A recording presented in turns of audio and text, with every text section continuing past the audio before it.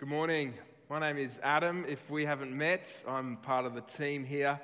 And it's good to have you with us today and to look at this really wonderful story from God's Word.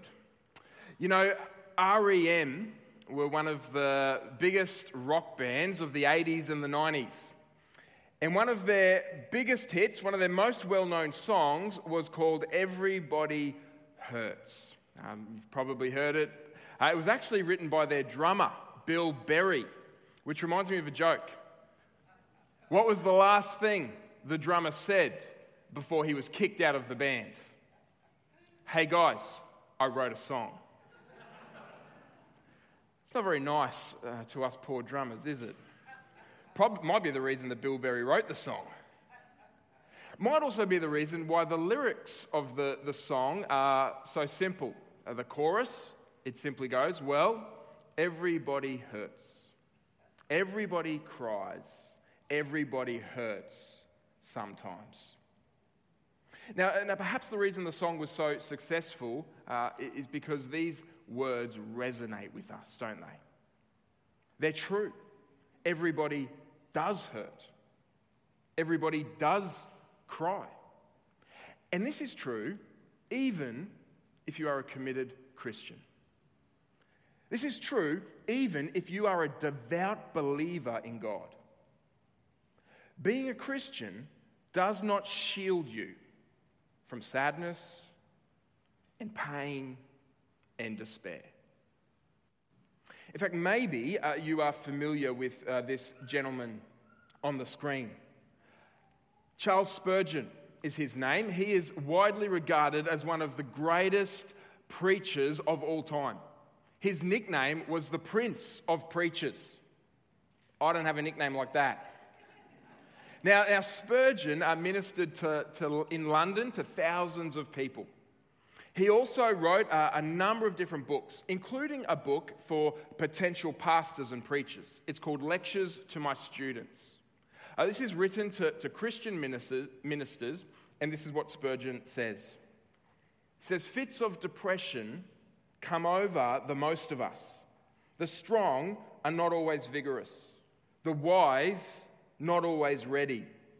The brave, not always courageous. And the joyous, not always happy. Such was my experience, Spurgeon writes, when I first became a pastor in London. My success appalled me, and the thought of the career which it seemed to open up, so far from elating me, cast me into the lowest depth. Who was I that I should continue to lead so great a multitude? Spurgeon, as he writes there, himself wrestled with depression. In fact, if you're looking for a helpful book on this subject of depression, I would recommend this one to you. It's simply called Spurgeon's Sorrows, written by a pastor named Zach Eswine. The subtitle is Realistic Hope for Those Who Suffer from Depression. It looks at some of the lessons from Charles Spurgeon's journey and his experience. And of course, Charles Spurgeon is not alone. Many believers have wrestled with deep sadness and depression. And this is true, I don't know if you know this, even for those in the pages of the Bible. This is true even for the heroes of the faith. For example, there was a time in the life of Moses. Moses, the great leader of God's people. He wanted to give up and he asked God to kill him. There was a time in Jonah's life after he led revival in Nineveh. He wanted to curl up and die. Job wished that he'd never been born. Jeremiah cursed the day of his birth. Even the great apostle Paul confessed that there was a time when he despaired of life itself, is the phrase that he uses in 2 Corinthians. The point is that to be godly does not mean to be bulletproof. To be a Christian does not make you invincible. It does not shield you from these things. You are just as susceptible as everyone else to despair and sadness and depression. And this is what we see play out today in the story of Elijah in 1 Kings chapter 19. We're in a sermon series at the moment looking at the Old Testament book of 1 Kings. And we've called this series The Life and Times of Elijah. Now, who was Elijah? Well, Elijah was a prophet. That is, he was God's spokesperson. He delivered God's message to God's people. And he did this during particularly dark days. What we've seen is that the people of God went through a civil war. That there was a split in the kingdom. There was the kingdom of Israel in the north now, and there was the kingdom of Judah in the south. Now, Elijah mainly ministered in the north. And the king of Israel in the north at this time was a man named Ahab. Now, Ahab was not a good king, and he was not a godly king. And Ahab was married to an evil woman named Jezebel. And together, the two of them led the people of God into idolatry. That they brought in Baal worship, built altars to Baal, made people worship Baal. And this brought about God's judgment, as we saw in chapter 17. And it led to the showdown that we looked at last week in chapter 18, the God contest at Mount Carmel. Baal, this false god on the one hand, and then Yahweh, the Lord, the God of the Bible, on the other hand. Now, to cut a long story short, essentially, Yahweh, the Lord, the God of the Bible, very publicly, very dramatically proves that he is the one true God. Remember, he consumes the sacrifice with fire from heaven. And he did this in front of all the people of Israel. It wasn't kind of a private event, it was a very public event. It was like doing it in the Queen Street Mall or Suncorp Stadium. And all the people of Israel saw this and they started to chant, "The Lord, he is God. The Lord, he is God." An incredible moment, an amazing miracle, God undeniably proving his reality to everyone. That's what happened last week, and today we're going to look at what happens next. And let me warn you, it is not what you would expect. I mean, this was just a moment of great victory. Elijah's greatest moment in his career as a prophet. You would expect that what happens next to be a victory lap. Elijah walking around Suncorp Stadium, waving to the fans, going, "Yes!" Instead, we find him in a deep depression.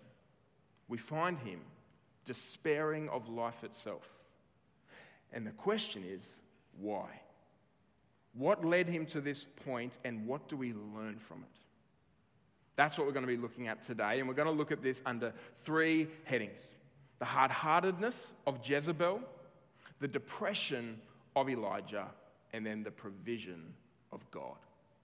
Let's begin, number one, with the hard-heartedness of Jezebel. Now, we didn't look at this last week, but at the end of chapter 18, after this great victory, Elijah immediately heads to the city of Jezreel. Now, why would he do that? Well, where is Jezreel? Well, Jezreel was where the palace was. This is where Jezebel was. This is where King Ahab lived. And the question is, why would he go there?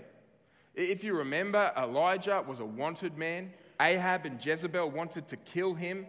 And now he is heading straight into the hornet's nest. Why would he do that? Well, the answer, it seems, is that Elijah thought the tide had turned. He thought a new day had dawned. He thought victory had been secured. And he thought, surely now, after what happened at Mount Carmel, Ahab and Jezebel are going to repent. They're going to change their ways. They're going to turn from worshipping Baal and they're going to worship Yahweh, the Lord. And if they don't, surely the people of Israel will depose them. Surely there's going to be a coup and they're going to say, we need to get rid of these king and queen and install someone who's going to worship Yahweh. And so Elijah is heading to Jezreel, thinking that revival is coming, looking forward to this new day. And sadly, he's in for a shock. When he arrives in Jezreel, he gets a message from Queen Jezebel. And it's not, "Welcome to town, let's have a worship service for Yahweh."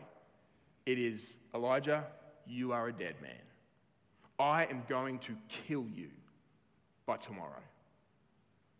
You see, Jezebel has not been changed at all by what happened at Mount Carmel. Now, she knows what happened. She wasn't there, but Ahab has filled her in on everything that happened. And she doesn't care. She's unmoved, she's unchanged, she's unconverted. And I think we learn something important here from Jezebel. Simply this: evidence will not be enough for some people. The person that says, "Prove it," They will very likely look at the proof and say it's not enough. Think about what happened during the life of Jesus. There were many people that saw what Jesus did, that heard what Jesus taught, and it did not move them. It did not change them. It did not convert them. The evidence was not enough. And I think this is important for us because we can fall into the trap of thinking, if we just give enough evidence, if we just get the arguments right, if we just give the right information, then surely people will believe in God, they'll trust in Jesus. But it's just not true. Evidence will not be enough. Now, it's not that we don't need evidence and information. We do. We need to know the reasons for the hope that we have in Jesus. We need to know what we believe and why we believe it so that we can share that with people. But we also need to understand that evidence is not always going to be enough.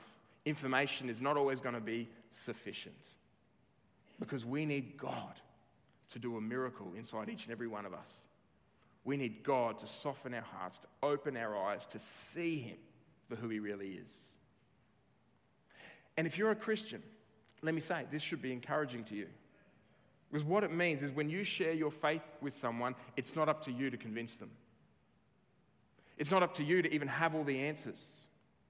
You need to know what you believe and why you believe it, but at the end of the day, it's up to God to change a person's heart. And this means that you can share your faith boldly, expectantly, prayerfully, liberally, because God is in the work of changing people's hearts. And he might just use what you say in that moment to do that. If you're not a Christian, I think this is also encouraging to you. Because it means that God is a lot closer to you than you might realize. You don't have to go through 10 steps. You don't have to go on a pilgrimage. You don't even have to have all the answers to all your questions. You can simply pray, God, if you're there, soften my heart, open my eyes so that I can see you for who you really are. Now, sadly, I don't think Jezebel prayed this prayer. She's not changed. She's not interested in knowing the Lord. She still wants Elijah dead. And this hard-heartedness of Jezebel leads to a downward spiral for Elijah. Leads us to our second point, which is the depression of Elijah. You know, after he receives this message, you're a dead man, I'm going to kill you, Elijah immediately runs out into the desert. Look at verse 3. Elijah was afraid and ran for his life. Now, in the Hebrew, which is the language the Old Testament was written in, a more literal translation of this verse is Elijah saw and ran for his life. Now, what's the difference and why does it matter? Well, if Elijah was simply afraid to die, it would seem odd that in the very next verse he asked God to kill him. No, it seems there is something deeper that is driving Elijah's despair, and it's what he saw. Now, what did he see? The short answer is he saw nothing change. He saw nothing happen as a result of Mount Carmel. Nothing changed in Israel. There was no repentance, there was no revival, there was no return to the Lord, there was no coup, no protest, no demonstration, no people holding up placards, bring back Yahweh. Nothing at all has happened. And it breaks him. He's devastated. And so he presumably thinks there is no hope, nothing's going to happen, and he runs away. Now he goes from Jezreel in the north to Beersheba in the south. He goes about as far south as you could possibly go. And when he gets to Beersheba, he leaves his servant there. It's kind of his way of saying, I have no more need for a staff team. You know, my career as a prophet is over. It's done. I'm a failure. This is it. And then he goes another day further into the wilderness. He arrives at this bush, he sits under it, and he prays this in verses 4 and 5. I have had enough, Lord. Take my life. I am no better than my ancestors. Then he lay down under the bush and fell asleep. Elijah's despair is so deep, he wants to die. He wants God, he asks God to take his life. Now, I know that in a group this size, there'll be some of us that have been impacted by suicide. Perhaps we lost a friend or a loved one to suicide. Perhaps we ourselves have had suicidal thoughts. Now, obviously, I can't say everything about this complex topic, but what I would say is this. The experience of depression, the experience of suicidal thoughts, it is not incompatible with faith in God. Elijah was a man of God, a prophet, and not just any prophet, one of the greatest prophets in the Bible. And yet he got so low, he felt so down, he wanted to die. To experience depression or suicidal thoughts, it does not put you outside God's family. It does not make you an inferior Christian. It puts you in the same boat as the great Elijah, and Charles Spurgeon, and Job, and many other people of faith through the centuries. And your struggle is not unique or shameful. In fact, in many ways, it is to be expected in a fallen world. And I know that no single sermon is going to resolve the issue. But I do want to remind you of what Scripture says. That even in your deepest, darkest moments, God hears your cries. He is near to you. He cares for you deeply. And there is hope for you in Christ. And you don't have to suffer alone or in silence. Reach out for help if you need it. Talk to a mature Christian friend. Talk to one of our staff team at church. Call one of the hotlines that are available. Don't let shame or fear make you suffer in silence.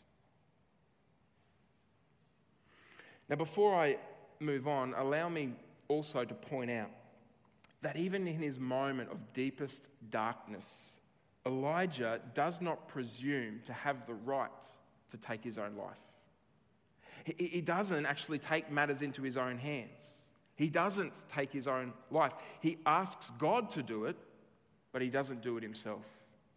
There still seems to be this recognition from Elijah that ultimately God is the author of life, that the Lord gives and the Lord takes away, that that's his prerogative. And so after this kind of mountaintop experience that Elijah had last week, and often isn't this how life works? So often after moments on the mountain that we descend into the darkness.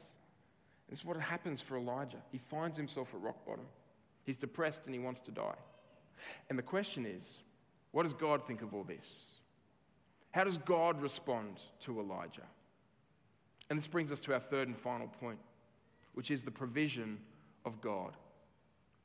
See, as God begins to respond to Elijah, he does three things for him, which are actually very revealing about his character and who he is. The first thing that God does for Elijah is he feeds him. You know, Elijah is asleep under this bush, and an angel comes along and wakes him up.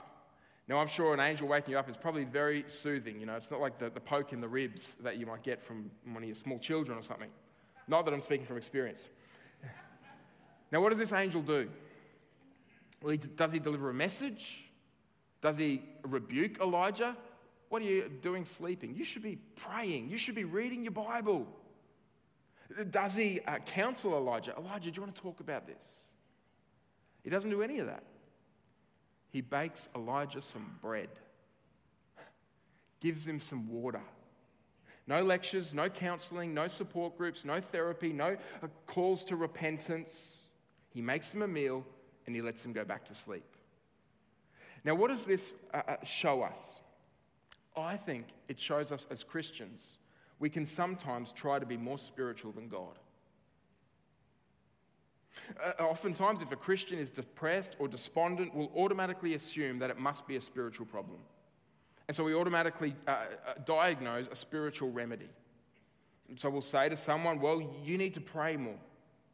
You need to read your Bible more. You know, have you rebuked the devil? Have you given thanks to God? Are these things wrong? No, of course not. They're good things. They're things that we should be doing. But they're not the whole story. They don't give us the whole picture. We are not purely spiritual beings. God made us as physical beings, and he placed us in a physical world. And what that means is sometimes you don't need a Bible study or a sermon. Please keep coming to church though, because you do need sermons. You do need God's word. But sometimes, in the depths of despair, what you need is to go for a walk, or to have something to eat, or to have a nice long nap. Sounds nice, doesn't it? This is where God starts with Elijah, gives him something to eat and lets him sleep. But this is not all that God does for Elijah. Secondly, what we see there is that God listens to him. You know, the angel actually provides another meal for Elijah. It's to strengthen him for the journey ahead. Elijah is going to be traveling from Beersheba to Horeb, another 400 kilometers south to Horeb, the mountain of God. Now, why is Elijah going to Horeb? You know, why is he going there? Well, another name for Horeb is Mount Sinai. And Sinai, of course, is a very significant place in the Bible. It's where God gave his people the Ten Commandments. It's where God appeared to Moses. Very important place. And the question is, as Elijah travels to Horeb, as he kind of retraces Moses' steps, will Elijah, like Moses, see God? Will he have an encounter with God that will change his situation and his perspective? Well, we're given an answer immediately in verse 9. Look at what we read there. After Elijah arrives at Horeb, there he went into a cave and spent the night. And the word of the Lord came to him. What are you doing here, Elijah? And so God speaks to Elijah. He asks him a question. What are you doing here, Elijah? Now, it's possible to interpret this question in a few different ways. I mean, I use this question in a few different ways with my kids. For example, I might walk into a room and say, what are you doing here? And I mean, you shouldn't be here. It's a rebuke. But I might walk into a room and I might say, what are you doing here? You know, what's happening in here? What are you actually doing? It's a question, a request for information. Now, I don't think that this is how God is using the question with Elijah. I don't think he's rebuking him, saying, what are you doing here at Mount Horeb? Nor do I think he's asking, why are you actually here at Mount Horeb, Elijah? No, I think that this question from God is actually an invitation to Elijah. It's an invitation for him to share his burdens, to pour out his heart. It's like the question that a psychologist will ask you, how did that make you feel? It's an invitation for you to share, to unburden yourself. And the reason I think it is because that's exactly what Elijah goes on to do in verse 10. I won't read it, but he basically unburdens himself. He spills his guts. He's very honest with God, and he's very honest about the Israelites. He says, God, I've been trying to do the right thing by you. I've been trying to call the people back to you, but no one has listened to me. No one has returned to you. They're as bad as they've ever been, and I'm the last man standing. Now, some scholars suggest that Elijah here is being a little bit melodramatic. He's going a little bit over the top. And I mean, strictly speaking, he's not the only one left. Remember Obadiah from last week? He hid 100 prophets in caves in the wilderness. Elijah's not the last one left. And so maybe he is being a little bit melodramatic. Maybe he has lost a bit of perspective, but we tend to do that in moments of pain, don't we? But after all, I think simply Elijah is being honest with God because God has invited him to be honest. And again, here we see the tenderness of God. God's not afraid of our feelings. God is not indifferent to our pain. He wants to hear the cries of his people. Psalm 34 says this, the eyes of the Lord are on the righteous, and his ears are attentive to their cry. He's open to your cry. The righteous cry out, and the Lord hears them. He delivers them from all their troubles. Peter says it very simply to Christians. In 1 Peter chapter 5, he says, cast all your anxiety on him because he cares for you. God listens to Elijah. God listens to you. And what this means for us is that we too can listen to one another. This is how we can care for one another, by listening. Sometimes we just need to talk. Sometimes we just need to express ourselves. Sometimes we just need somebody to listen to us. And we can be that listening ear for our brothers and sisters in Christ. We should be that listening ear. So this is what God does for his depressed prophet. First, he feeds him. Second, he listens to him. But again, that's not the whole story. Because thirdly, in the last part of the passage, we see God speaks to him. Look at verse 11. God says to Elijah, "Go out and stand on the mountain in the presence of the Lord, for the Lord is about to pass by." Now put yourself in Elijah's shoes. If you were told the Lord is about to pass by, how would you expect that to happen? What's going through your mind? How do you think that's going to play out? Now remember where Elijah was. He's on Horeb, Mount Sinai. When God appeared to his people earlier in Exodus on Mount Sinai, he did it with thunder and lightning and fire. I think Elijah was probably expecting some fireworks. And initially, this is what happened. We're told in verse 11, a powerful wind tears through the mountain, an earthquake shakes the mountain, then fire appears on the mountain. It's all very spectacular, it's all very dramatic, but each time we read this, the Lord was not in the wind. The Lord was not in the earthquake. The Lord was not in the fire. Instead, then we read in verse 12, after the fire came a gentle whisper. When Elijah heard it, he pulled his cloak over his face and went out and stood at the mouth of the cave. Now, what's going on here? What's the point? The point, it seems, is that God is in control of all these things. God is in control of the natural world, the earthquake, the wind, the fire. But God is not in them. You won't find God in them. God controls them, but you won't find him there. Which begs the question, how do you find God? Where do you come to know God? And the answer is the whisper, the voice of God, the word of God. Now, what is this whisper?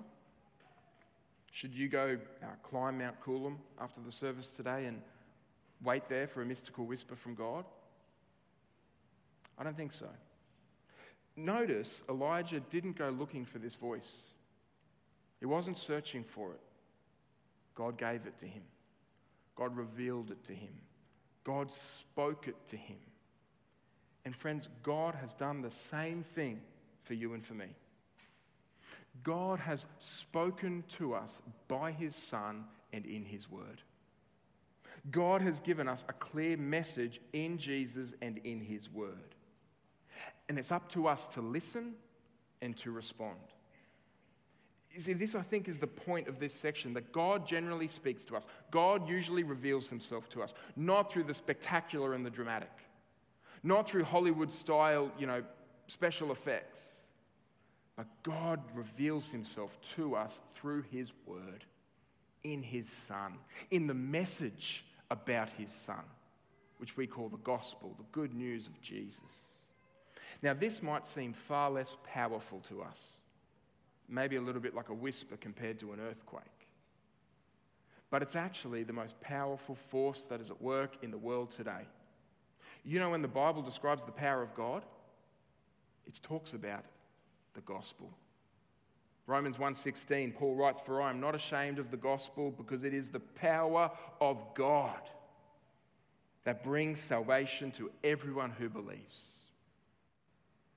If you want to know God, you come to Jesus. Hear the word about Jesus. Trust in Jesus. And there's more in this passage that we could look at, but I want to land here with this message about Jesus, because this is where we find God. Whether life is good and we're happy, or whether, like Elijah, life is hard and we're sad. What we need is the gentle voice of God to us through his Son Jesus. In fact, it was this message that gave strength to Charles Spurgeon in his struggle with depression. Here's what he said one day to his congregation in a sermon. is that I find myself frequently depressed, perhaps more so than any other person here.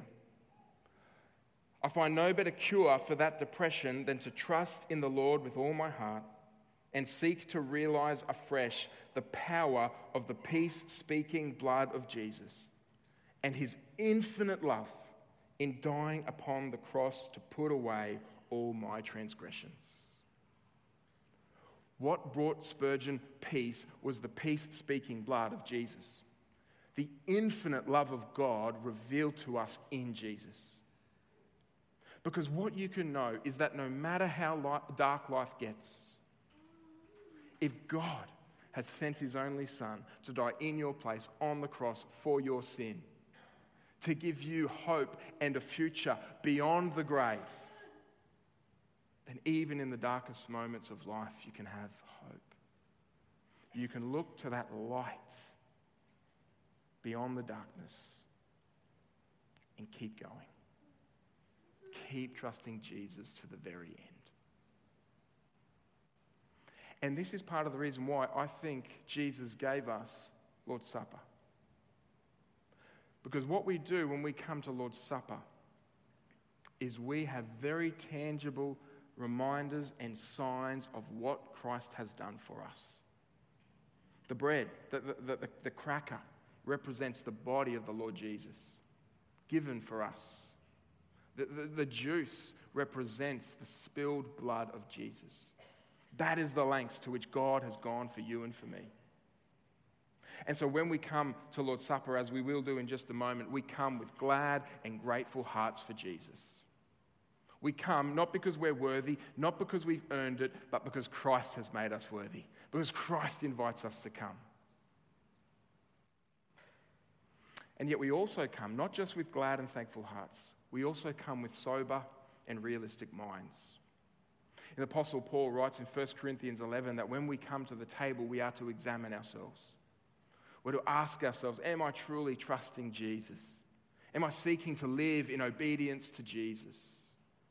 That's what the table also confronts us with, that question. And so what I'm going to do before we come together to eat in just a moment, I'm now going to lead us in prayer.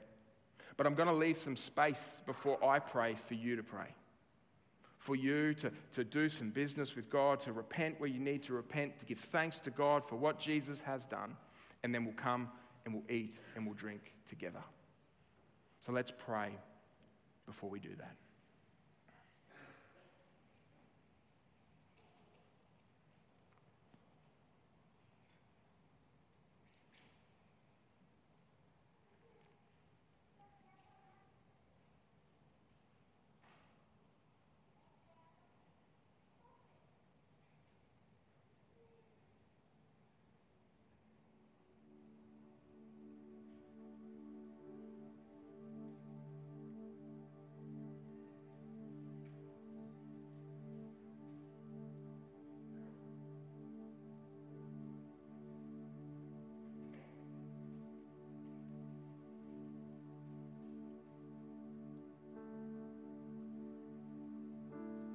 Gracious Lord, we are not worthy to eat the crumbs from under your table, but your love compels us to draw near.